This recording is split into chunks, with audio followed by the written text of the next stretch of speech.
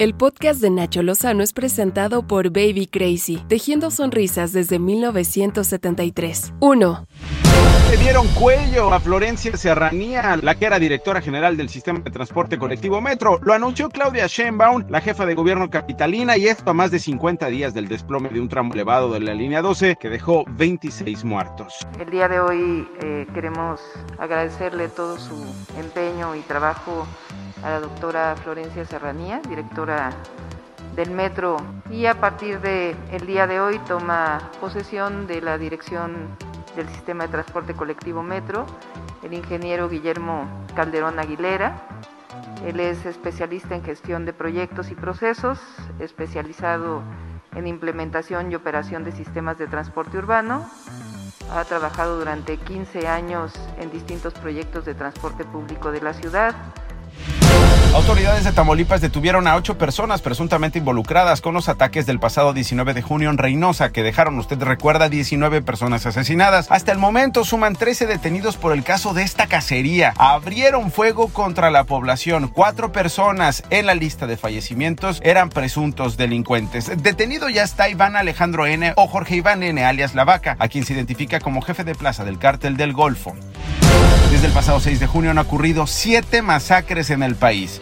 Puedo manifestarle al pueblo de México, y lo hago como siempre, de manera responsable, de que el país esté en paz. Repito, 7 masacres. El día de los comicios, 6 de junio, se reportó el hallazgo de 9 cuerpos en una carretera de San Luis Potosí. El sábado 19 de junio en Macuspana, Tabasco, fueron asesinados 5 hombres. 2 días después en Salvatierra, Guanajuato, 7 personas. 2 días después, el 23 de junio, en Fresnillo, Zacatecas, un comando armado asesinó a 7. En Reynosa, Tamaulipas, el 19 de junio, como se lo comenté, 19 muertos. El caso más reciente ocurrió el viernes en un enfrentamiento entre el Cártel de Sinaloa y el Cártel Jalisco Nueva Generación en Zacatecas, que dejó 18 fallecidos.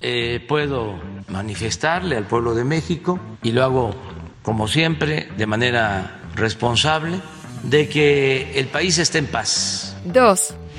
La Fiscalía de la República investiga la adquisición de varias propiedades por parte de Roberto Sandoval cuando era gobernador priista de Nayarit. ¿Por qué? Pues porque ser gobernador en México deja más de lo que legalmente parece puedes ganar. En 5 años se hizo de 2 ranchos y 3 bienes inmuebles. Las propiedades fueron adquiridas entre 2012 y 2017 y actualmente están valuadas en 222 millonzotes de pesos. 3.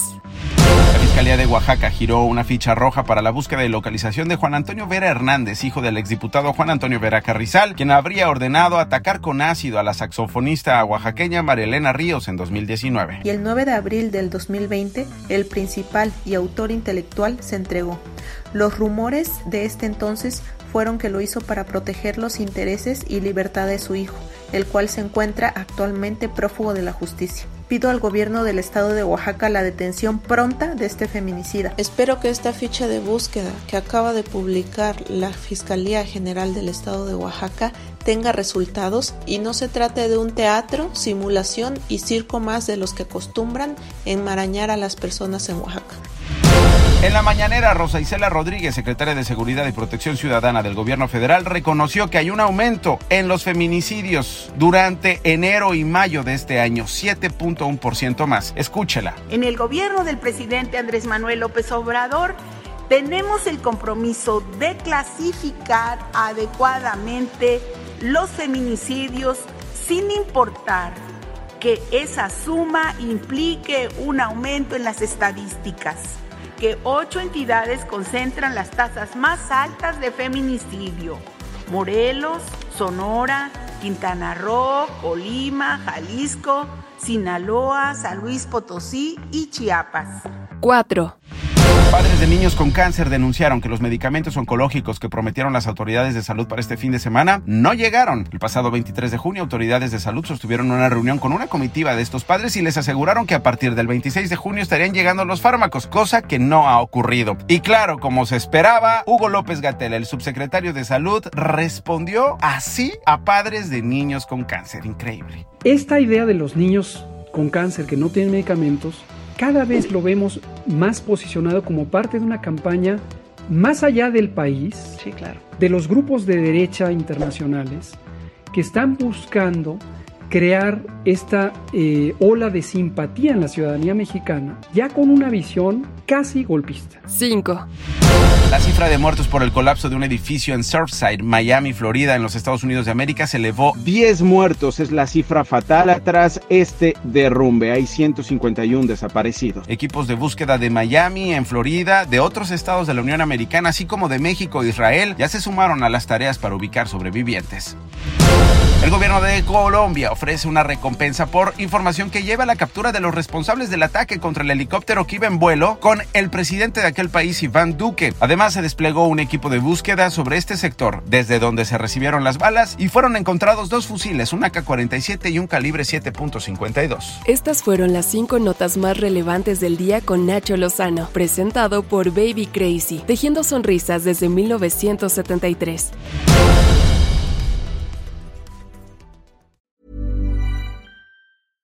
How would you like to look 5 years younger? In a clinical study, people that had volume added with Juvederm Voluma XC in the cheeks perceived themselves as looking 5 years younger at 6 months after treatment. Look younger, feel like you. Add volume for lift and contour in the cheeks with Juvederm Voluma XC. Reverse signs of aging by adding volume to smooth laugh lines with Juvederm Volure XC. For important safety information and to find a licensed specialist, visit Juvederm.com. That's JUVEDERM.com. Not for people with severe allergic reactions, allergies to lidocaine, or the proteins used in Juvederm. Common side effects include injection site redness, swelling, pain, tenderness, firmness, lumps, bumps, bruising, discoloration, or itching. There's a risk of unintentional injection into a blood vessel, which can cause vision abnormalities, blindness, stroke, temporary scabs, or scarring. Talk to a licensed specialist to find out if it's right for you.